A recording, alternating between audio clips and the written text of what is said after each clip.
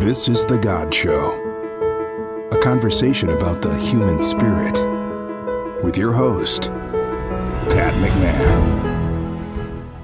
Oh, listen, I am so glad we could get together again. Hi, everybody. This is Pat McMahon. By everybody, I mean everybody across the United States, around the world.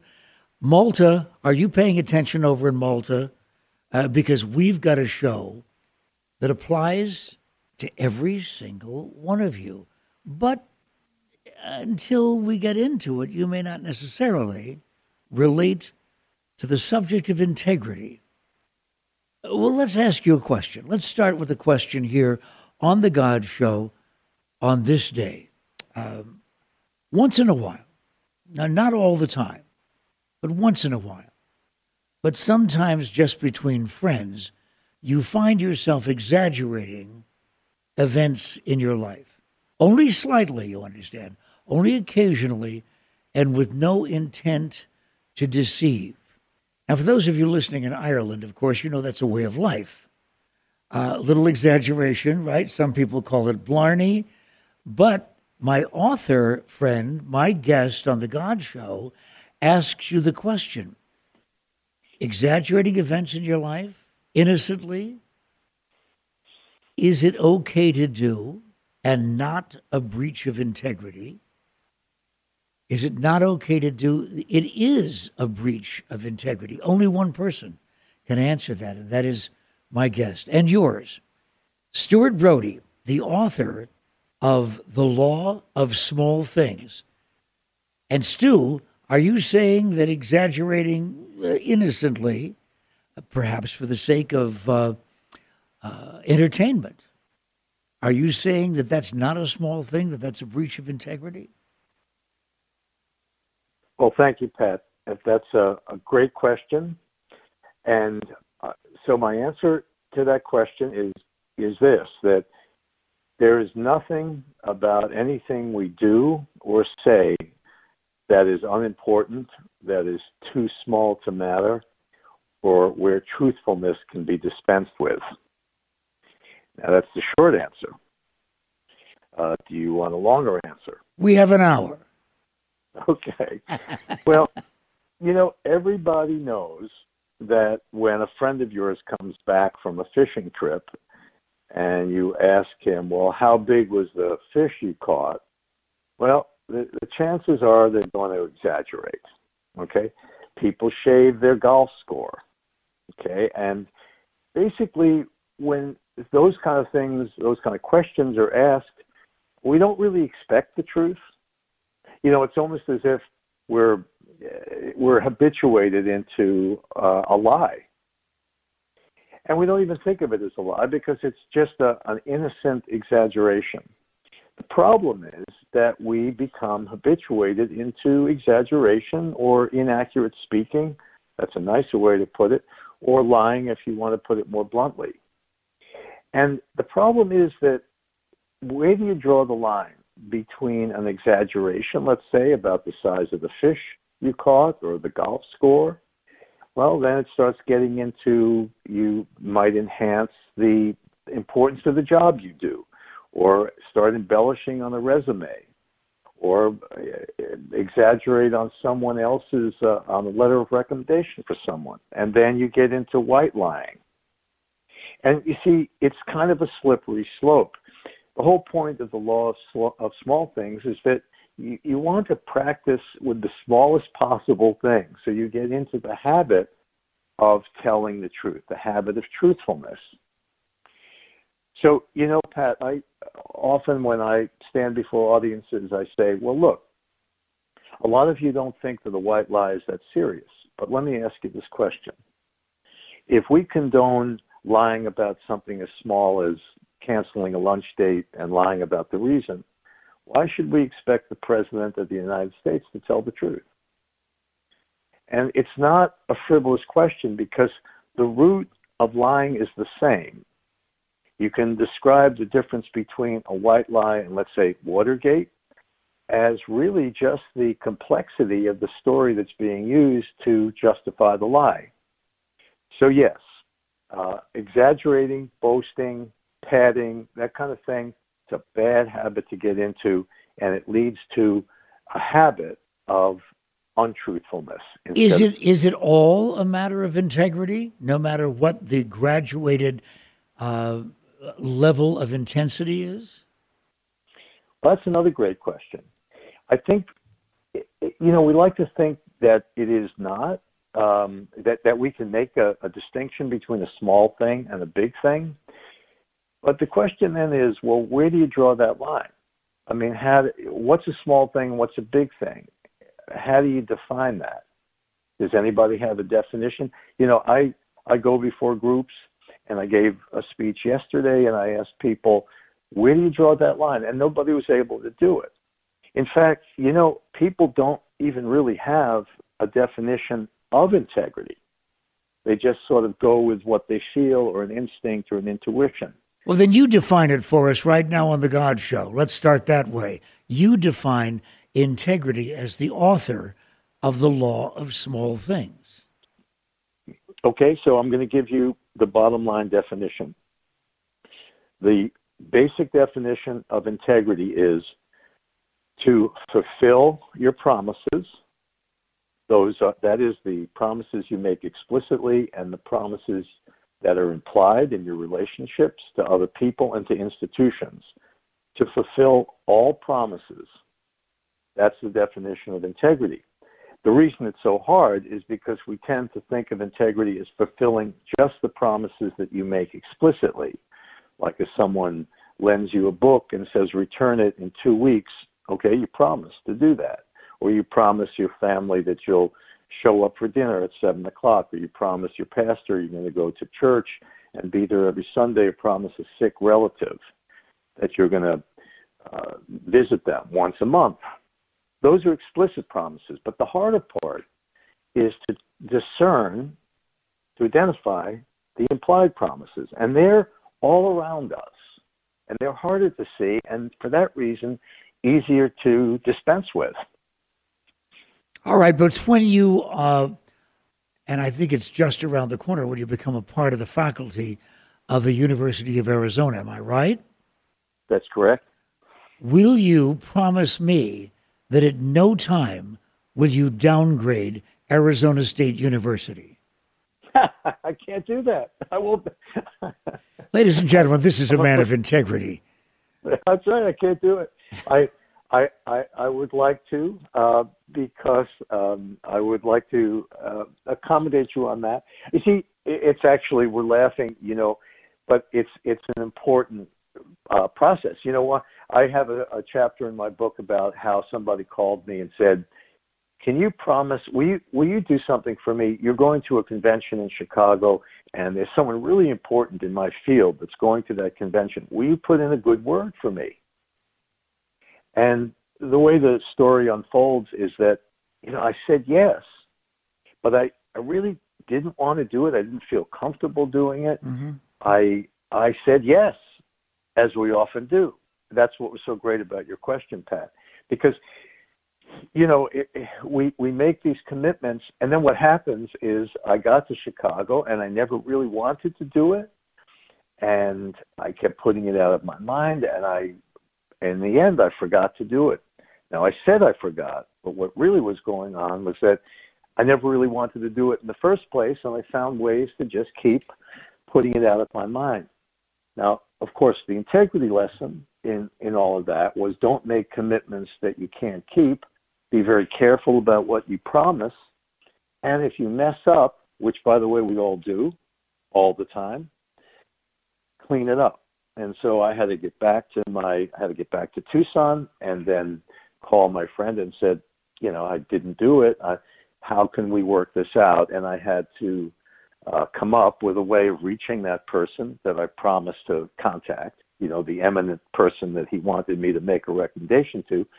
I had to find him and apologize that I didn't do it in Chicago. And, so we have to, so see, that's how it gets complicated. We make promises that we don't want to do, then we don't keep them, and then we have to clean it up, as people with integrity do.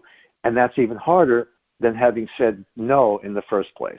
But Stuart, there are people now, there's a Buddhist monk right now in Thailand who is saying, wait a minute, I've devoted my entire life to leading as exemplary a life as I possibly can within the standards of morality that I was taught. But I wouldn't have done that. I wouldn't have done what Stu just did, going out of his way to explain to somebody who would never have found out that you just did something more than you forgot you didn't want to in the first place. Where did you learn this level of integrity? Well, on the God Show.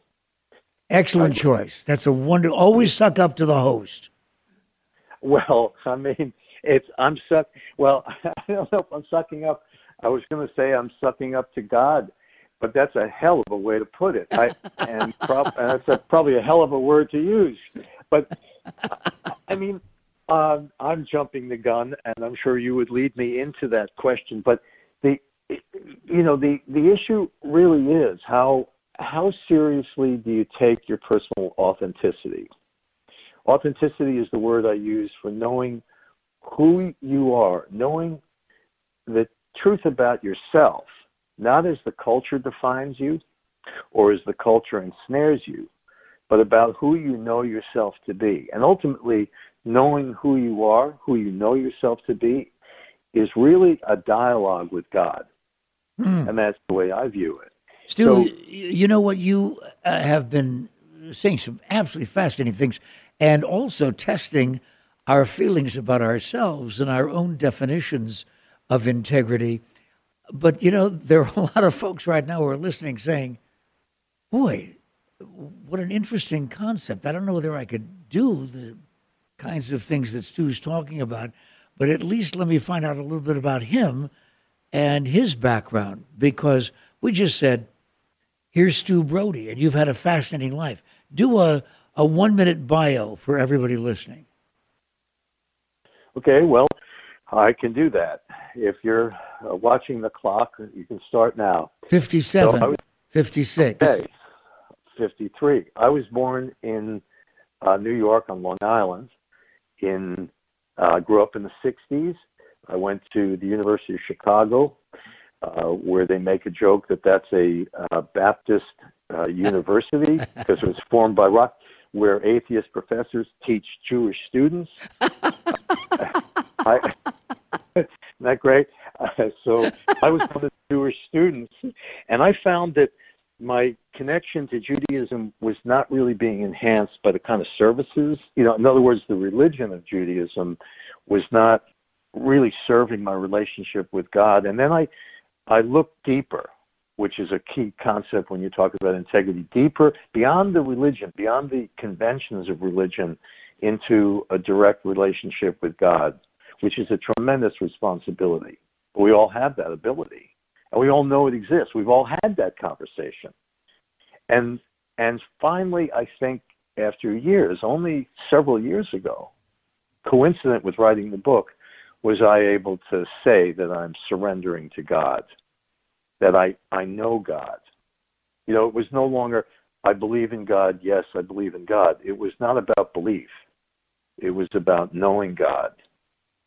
And that was a powerful moment. And that's when I realized that there's a kind of resonance between how you feel about yourself, the power of your own authenticity.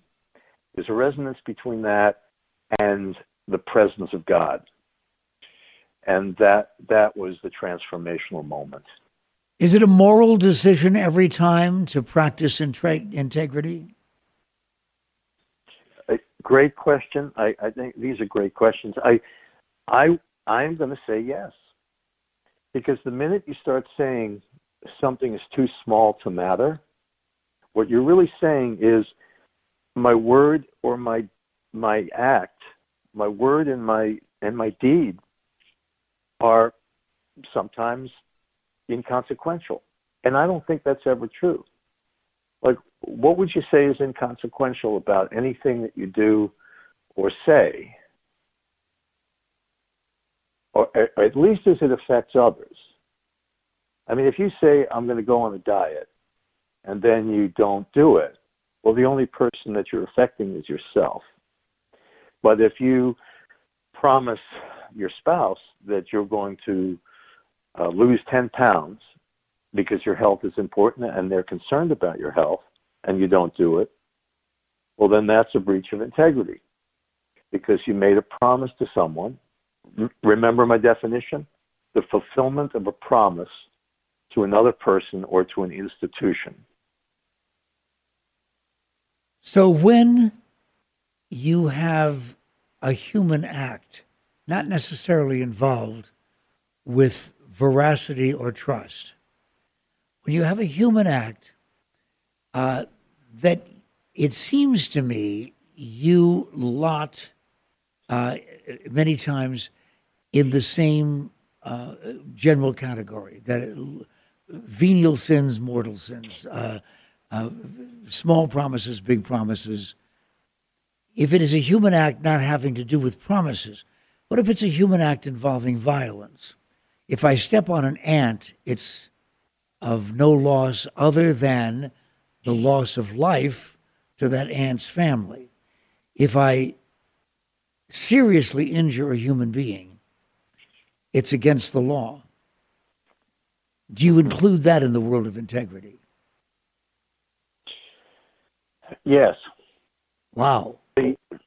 Yeah, because I think that part of what integrity is, part of what the relationship with God is the recognition of, and let me use the word discernment. Discernment is a powerful word because it's more than just seeing something or identifying something. It implies a definite effort to achieve knowledge. And by the way, discernment is used in Scripture a lot, in both Testaments. And so if you discern that there's something of value that you're obligated to fulfill, then it becomes a duty, and therefore a matter of integrity. So, just to give you a very quick example, I think the idea that you're bringing up is an important one because it suggests that, well, maybe if you don't even know something's going on, well, then how can you be responsible for it? Exactly. And I'm going to say, okay, right? I thought that you were getting at that. And, Mother Teresa said, well, what I'd like people to do is be concerned about the pollution in the Ganges River that's killing people as much as they would be concerned about a river that's polluted in their backyard. Mm-hmm. That's a very high standard. One of the things that I gave yesterday in my talk, and I tend to do this, I say, how many of you have stock portfolios that include mutual funds? And people have various ways of, if you're fortunate enough to have assets, a lot of people have mutual funds.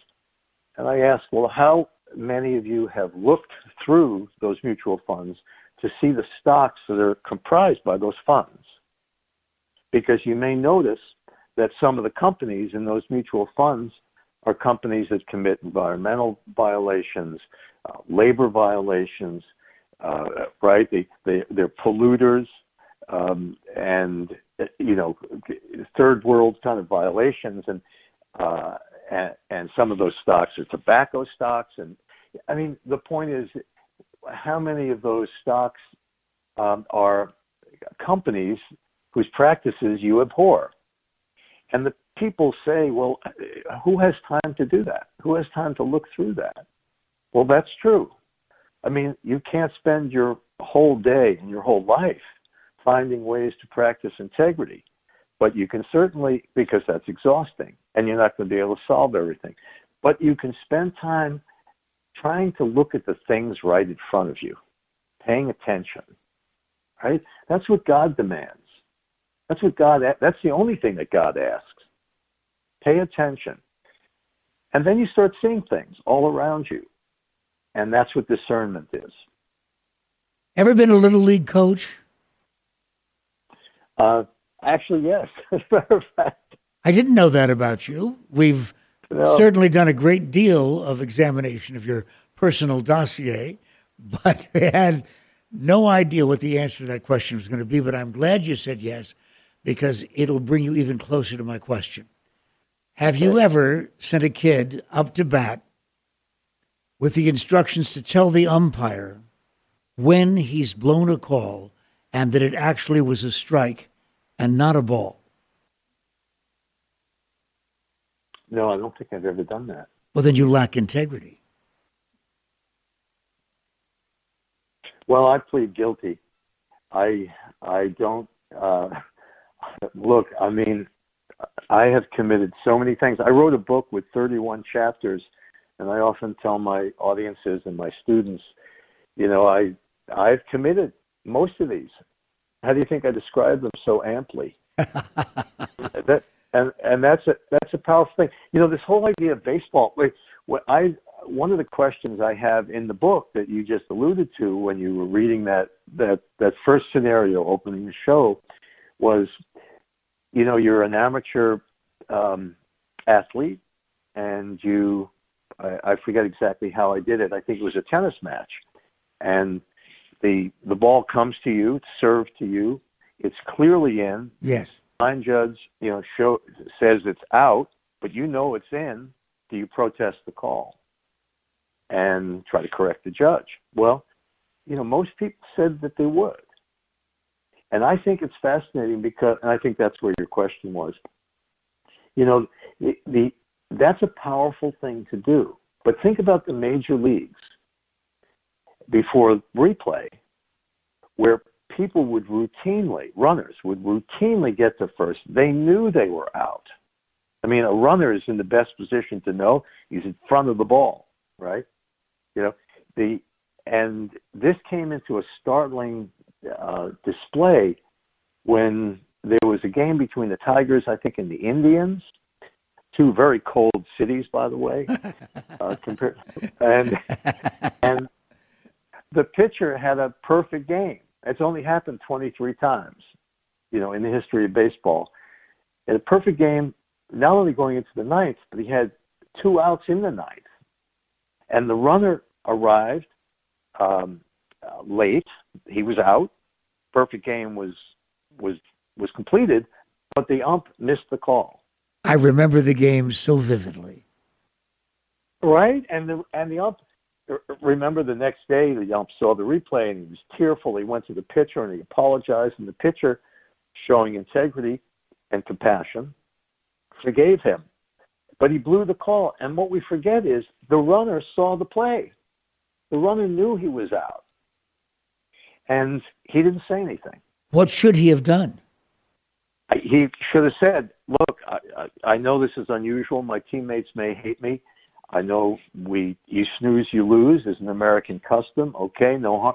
But the guy had a perfect game going. He'd be number 24 instead of 23. I need to stand up and do something. You know, integrity comes down to that. Now, I don't know if it would have made a difference. Baseball's not used to that. If a player gets away with something in all sports, well, you know, it's like, I just said it. You snooze, you lose. That's a moral principle in our country. And that's not a good principle.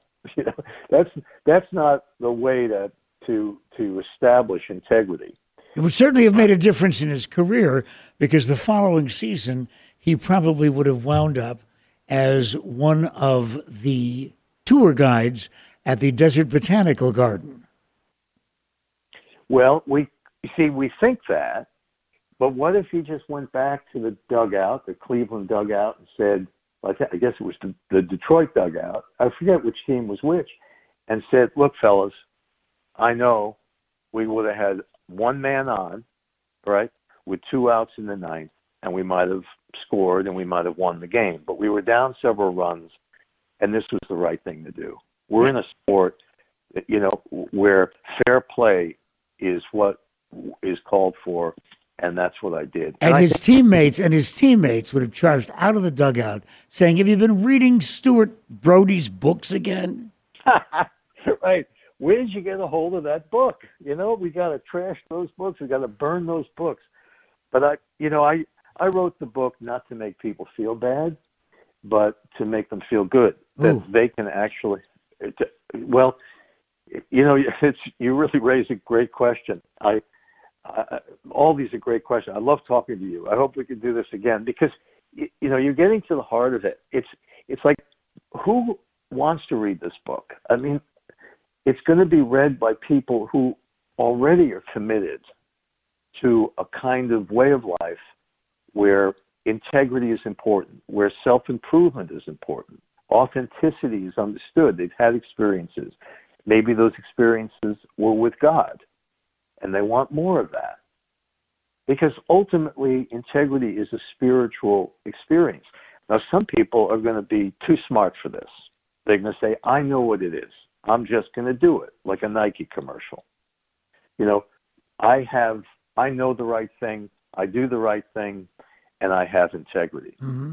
Well, nobody knows the right thing all the time, and nobody just does it. It's too hard. And by the way, and this is probably going to be the most controversial thing I say, nobody has integrity. When I say that, I mean nobody possesses it permanently. It's not possessible. What it is an opportunity to practice it in each particular incident that you face in the course of your daily life. Do you think that Jesus was a person who, in his 30 plus years, practiced integrity all the time? Well, he acknowledged his weaknesses, but the power came from his commitment, from his intention, and from his knowledge. Remember, he was skilled and knowledgeable about Scripture, the Old Testament. He understood all of that. I mean, he studied God's Word, and his goal was to try to bring the people, the Jewish people, Hebrews, into alignment with God's Word. So he was up to something very, very big, to say the least, and his goal, I think, was to enhance discernment. And of course, he led that effort himself by the passion for discernment, but he tried to get the people to do that. And and it's really interesting because this is the God show, not the political show, and we're not going to talk about politics unless you drag me kicking and screaming. But leaders don't really do that. They don't say, political leaders and all kinds of leaders, they don't talk about increasing your awareness to your commitments. They talk about what I can do for you if you just trust me, and how wrong the other guy is. That was not the way Jesus operated, and it's not the way any kind of leader should operate. And that's what we're really seeing in this country. People hurling beliefs at each other, but never trying to encourage each other to reach common ground through the discernment of what is right. That's a sad thing. Get ready to kick and scream, Stu. This is Stuart Brody on The God Show. And the kicking and screaming in this case is not because of the fact that he's talking to us from the glamorous parts of upstate New York that right now have 407 feet of snow, preventing him from coming back home to Tucson. But I want you to kick and scream because I am going to be talking about politics, not partisan politics under any circumstances, because then it really gets to be boring. But integrity in campaigns, just campaigning in general. When was the last time that you looked at anyone running for public office, successfully or unsuccessfully, and said, well, now there's somebody that I think is a representative of integrity, the kind of stuff that I write about in my books? He's thinking. Wow. He's thinking, ladies and gentlemen.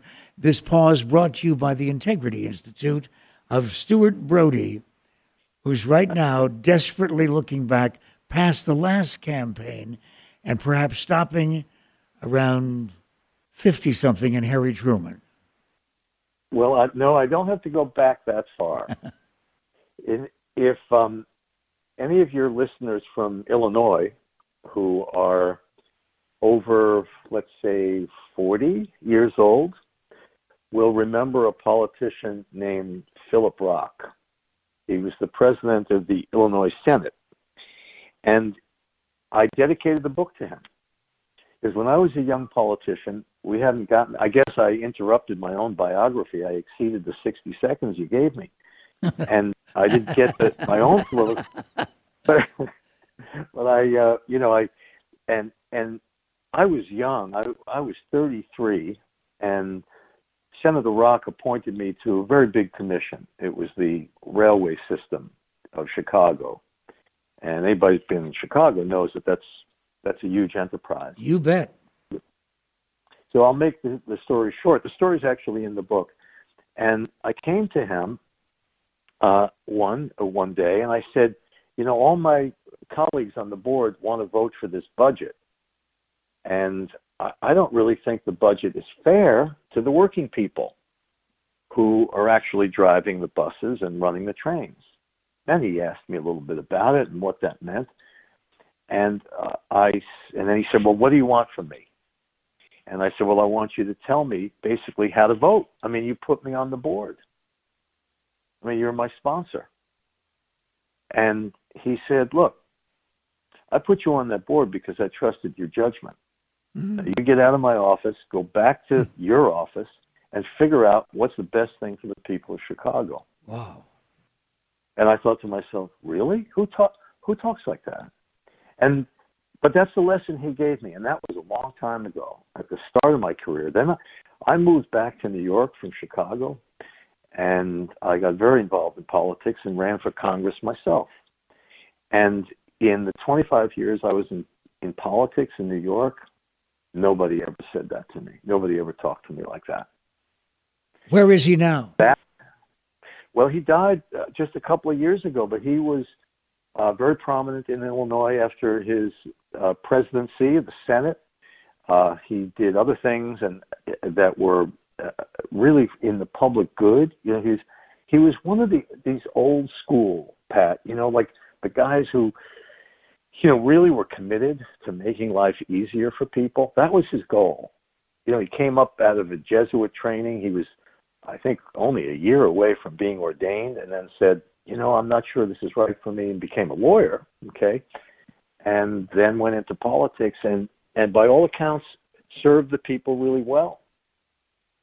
But how interesting that he is a politician that is as memorable as he is as an influence in your life. And he was an Illinois politician where governors wind up after the State House in a special cell block in Joliet. I know. And yeah, right. The cell block is the biggest in the country. I don't know any governor that hasn't been indicted. Well, in New York, where I also come from, it's the same thing. The leaders of the House and the Senate are both in jail, and it's really a shameful thing. But I know some of these people. I understand what they did, and I understand how they did it. There's no excuse. But there, it's just such bald-faced self-interest. They take money, or they try to engage in influence for their kids. They just cross the line. But for the rest of us, we don't necessarily do that. We just miss opportunities to be better people. And we end up, and by missing those opportunities over and over again, we end up in the situation where we don't have the same kind of authenticity that we would have if we paid more attention, and we also hurt people. And that's really what maybe we could talk a few minutes about, because, I think what happens is that people are not interested in really seeing what's going on around them, their mistakes, their breaches of integrity. I can give you some examples. Just starting with the white lie, people lying like that, and they call it white, because you stay pure. You have the impression that you're pure after telling it. But that's a missed opportunity to live a life of truthfulness, to habituate yourself to truthfulness. But let's go back if we can, Stu, because I don't want to run out of time before we really pursue what you were alluding to, and that is how a lack of integrity hurts people.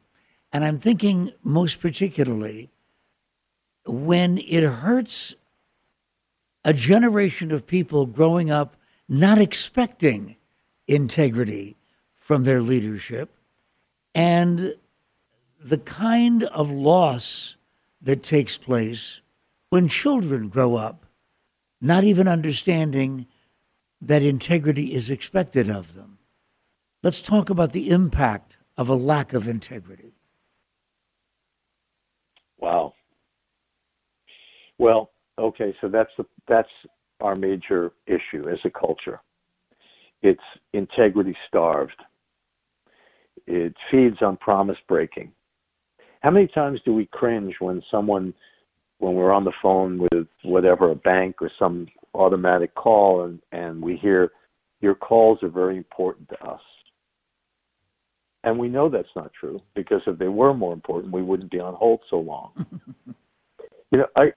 Someone said to me just this morning, a few hours ago, he said, when I get calls from clients, this is directly to your point, when I get calls from clients and I don't want to do the work for that client because they're too troublesome, I'll say, I'm sorry, I'm booked. And he was telling me that his son, his young son, 8 years old, 9 years old, said, Dad, you're not booked. You're accepting clients. Why did you tell him you're booked? Well, then he had to explain to his son why he was lying. And I spent a little time with him, and we figured out how you could tell the truth to a client without insulting them, but also be truthful so that your son wouldn't learn a bad habit. So you're right. I mean, the kids are growing up watching their parents do these simple things like white lying and understanding that, well, is that the habit that I'm expected to follow? It's almost as if kids are, the clean slate, the tabula rasa. They want to be truthful. Mm-hmm. I think that's our nature. We want to be good. And then we get, habituated. And that's the real harm. I mean, I think ultimately the harm is that we don't, I want to say that we don't help our kids see the possibility of integrity in almost everything we do. But it's also that we don't. I mean, we can't see. We're teaching them, as you said, to join a culture where truthfulness is no longer expected. It drives me crazy when I see commercials, in particular, the many messages that often have such impact because they're intended to have impact on us. So we buy stuff. But the one where the dad whispers to the child, no, tell them I'm not here. Seemingly a harmless lie probably is not going to have a tsunami effect, but you wonder what kind of an effect it has on the child who is now being asked to lie on behalf of this male leadership figure in his family. Oh my! I just cringe. I'm gonna, if you can give me 30 seconds, I will reel off things that people do all the time that breach integrity and that are not regarded really as breaches. You have a minute. You have a minute and a half, Stu. Go ahead. Okay. So we talked about the white lie. People don't think it's a breach of integrity because it doesn't hurt anybody. How about not getting back to people promptly? When someone expects you to return a call and we don't, when we use the excuse, well, we're too busy. Well, if kids are watching, it teaches them that you can disregard things that you don't want to do, even though you promised to do them. How about the way many of us take free dinners from our friends who have expense accounts? I mean, that means that is going to be put on the expense account of a company, and that company is not going to pay taxes on that money because it was called an expense, but it's just a dinner between friends. But we do it. We all do it. How about buying stuff on a street corner because it's cheap? And we know, or we should know, that it's stolen or counterfeit. But we buy it because it's convenient. Then you get into things like, public radio. I know this is controversial, but public radio may be public, but it can't exist without individual contributions. And I hope some of your listeners, will engage me on this, because I think this is a fascinating debate. But we know that they can't exist solely on the government subsidies and corporate sponsors. So they have these shows, these promotions, fundraising. But do you know that barely 10% of people who listen to public radio actually contribute? Now, why do 90% of the listeners leave it up to somebody else to sustain that burden when they're using? So you get, and the handicap sticker, people just rolling into those spots. Oh, okay. So that, right? It's a big one. Okay. And then you get into things like how we're appalled at the illegality of some corporate practices, but we'll stand by and watch our bosses engage in that, or we see sexual harassment in the workplace and we don't say anything. So that's a matter of integrity too. You asked about, why is our culture drenched in the lack of integrity, or maybe I put it that way. When advertisers get on and make these outlandish product claims, they're lying. It's and politicians doing the same thing, making these exorbitant boasts about what they can do. They're lying, and they're hurting us. That was your question. We're hurt by all these things because they're all breaches, and people just don't exercise the discernment to see it. So that was the goal of the book. It's like we can do better by just paying attention to the smallest things. But Stu, how am I ever going to wind up with the kind of courage that it takes to be ethical 24 hours a day, 7 days a week for the rest of my life? Okay, how many seconds do I have for this one? Well, since we're talking about my life, as long as you want. Thank you. I agree. You start small. Everything is about the first step. One of the quotes I have in the book that's very popular is the one by Arthur Ashe. Yes. Now, they asked Arthur Ashe, how did you become the best player, the best athlete in the world in a country club sport when you were born in an inner city? And you're expecting this tremendous answer. I mean, what was it that could catapult him from those circumstances into the top of that sport? And he said, well, you start with what you know, you do what you can, and you keep going. Now, I think I'm paraphrasing, but it's do what you know, do the best you can, and don't stop. And think about that. Think about how any of us succeed in anything. It's really that. One of the things you touch on in your book, The Law of Small Things, is the civility and lack of it in our society. We see civility and are amazed that people are showing that kind of genteel attitude toward another human being. And we're surprised anymore because of the absence of it in our society. Civility in public places, the lack of civility.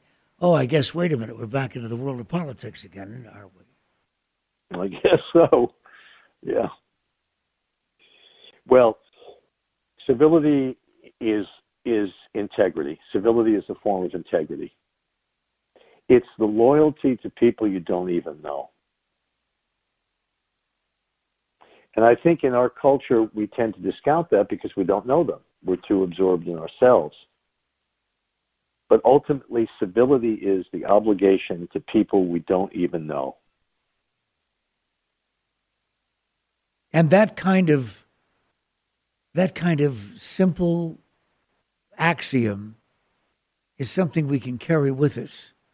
That's one of those things that we don't even have to have as a sign on our office wall. we can memorize that.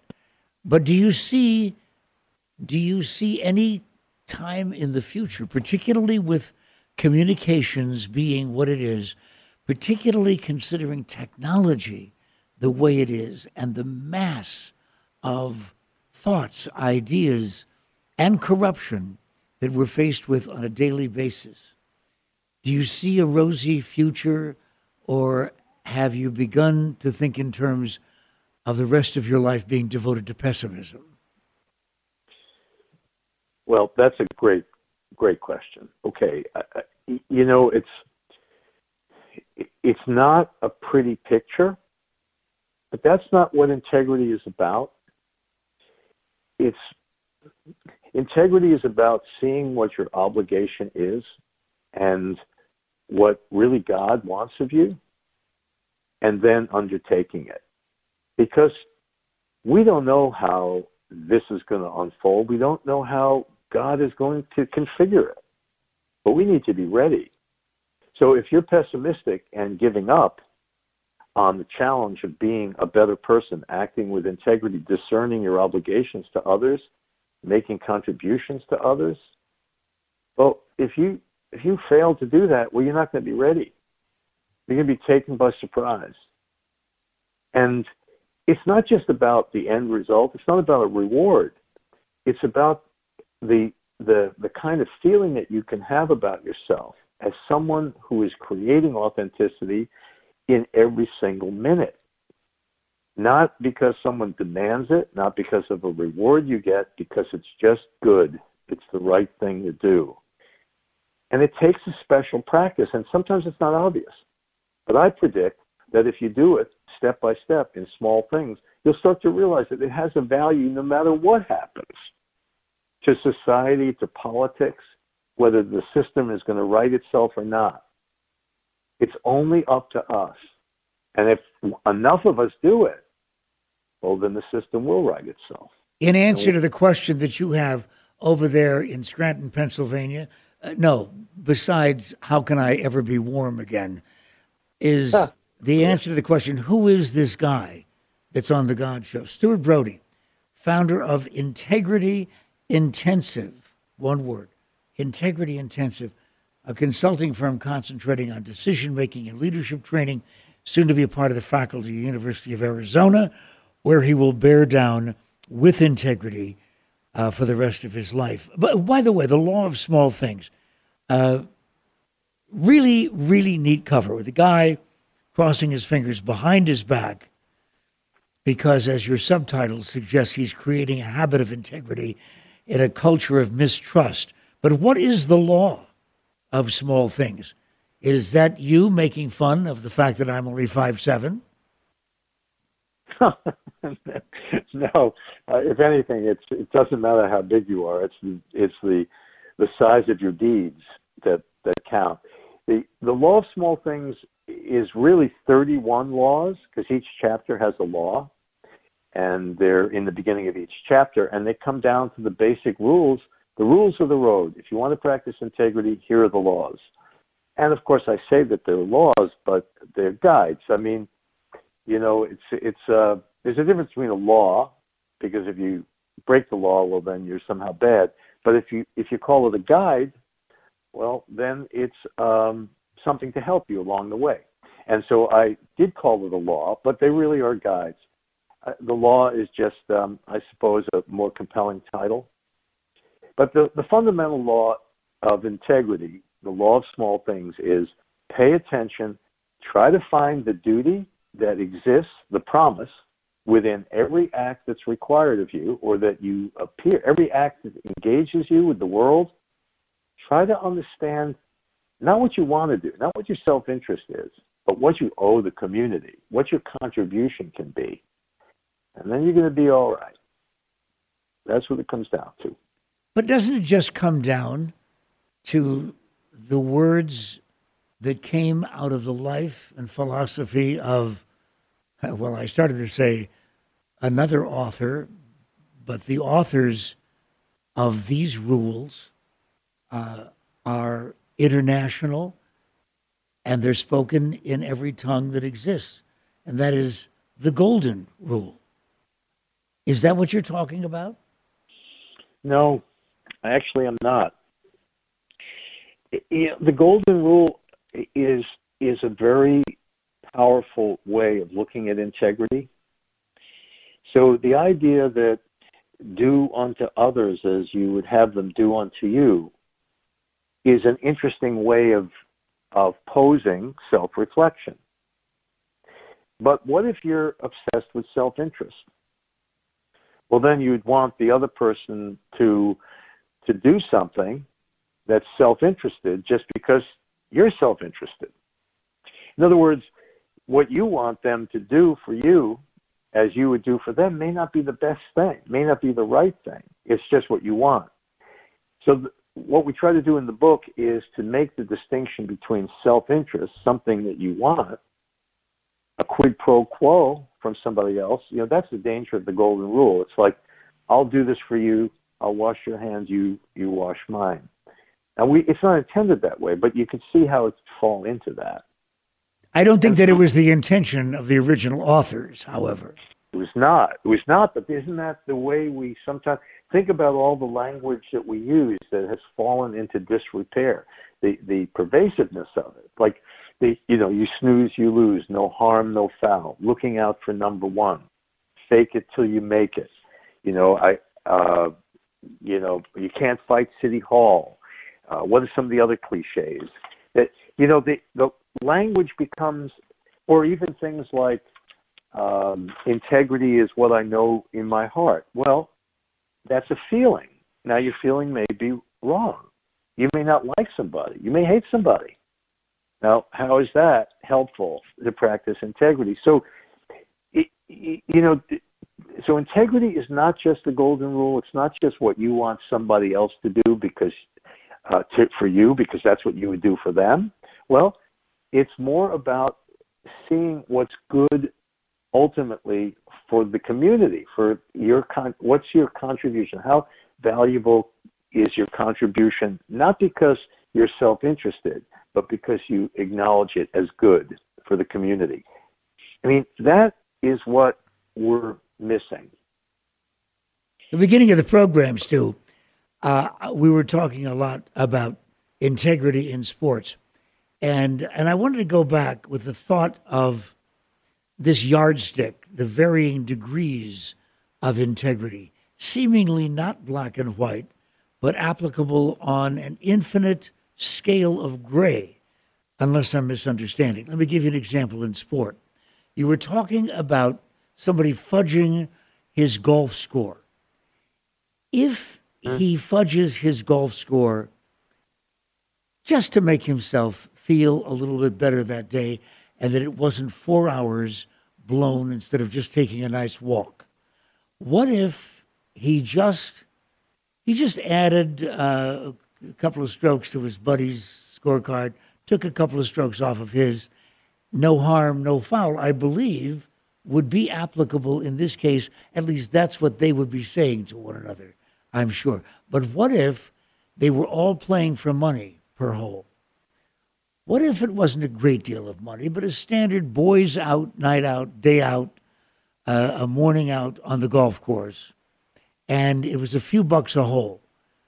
And if he was fudging the scorecard then, is it a greater loss of integrity than if there was no money involved? Well, I think a lot of people would say yes, because he's cheating. He's cheating other people. But in the first example, where there's no money involved, but he's just kind of cheating himself, well, I would say that's as serious, because he's habituating himself to a lie, to a pattern of dishonesty. You see, one of the phenomenon of this whole arena, and people have written books about it, is people tend to cheat a little bit. So they fudge a little bit on their taxes. They pad an insurance claim. They puff on a resume. Yes. They're doing right. Okay, so if we do that, and we tend to think of it as inconsequential. It's just a little lie. It's just a small thing, just like the golf score that you just mentioned. But it's like a crack in the foundation. You know, it's just a little thing. You don't pay attention. Pretty soon, the crack pervades the entire structure and it falls down. And I go back to that point I made. Well, people say, well, I'll be ready for the big things. But how ready are they? How people know it's wrong to text, but how often do we do it anyway on the road, making it harder on somebody else because they have to be more cautious to watch out for us? You know, we know things are wrong, but we do them, and the white lie, we kind of know they're wrong. Everybody answers the question in the book. Yes, the white lie, that's a breach of integrity, but we all do it. But and that's a kind of double standard. And how long can you contain that? It's kind of like standing on a dock, you know, putting one foot on the boat and one foot on the dock, you know, and the boat starts to move, and you don't know which way to go. Go for the dock or go for the boat, and then you find that yourself right in the middle of the lake. The law of small changes. The law of well, that would have been a small change, I suppose, particularly for the guy who's having a difficult time making that decision. The Law of Small Things by Stu Brody. And Stu, listen, I've only got 30 seconds for you to answer this. When you get back to Arizona, in other words, where God intended people to live, when you get back to Arizona, you going to do any bookstore signings or anything like that? There's a lot of folks that are listening right now from here who would like to meet you. Well, you know something? Let's do it. I mean, if you have any suggestions, I'll do it. I've been focusing on Tucson, but I'd love to come up to Phoenix. It's just another hour and a half, and let's just stay in touch with it. I'd love to do it. I'd love to meet your listeners. Listen to this for the antithesis of what you wrote about. Yeah, Stu, yeah. Let me get back to you on that. I'll take care of the whole thing. It might take a little while, but I'll call you. This is Pat McMahon, and I hope that you've been listening with integrity. If you have, it means that you stayed with us for the whole thing so that you could meet Stu Brody and hopefully remember the name. Star Worldwide Networks bringing you all the time The God Show.